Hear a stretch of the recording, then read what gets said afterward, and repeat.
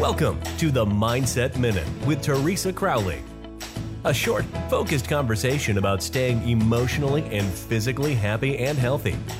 Now, here is Teresa. Thank you for joining me on the Mindset Minute today. I'm Teresa Crowley. Today, I'd like to talk a little bit about to live by. I am trying to do this in my everyday life, but I'm finding that it's very difficult, especially not that I want to do something, it's when I want it.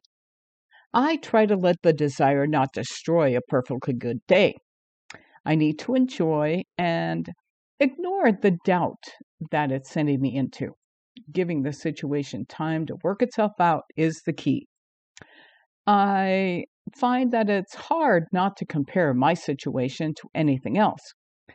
But like I said, I'm trying. So smile if you're around that kind of a situation, so no one else needs to know the emotion that you're going through.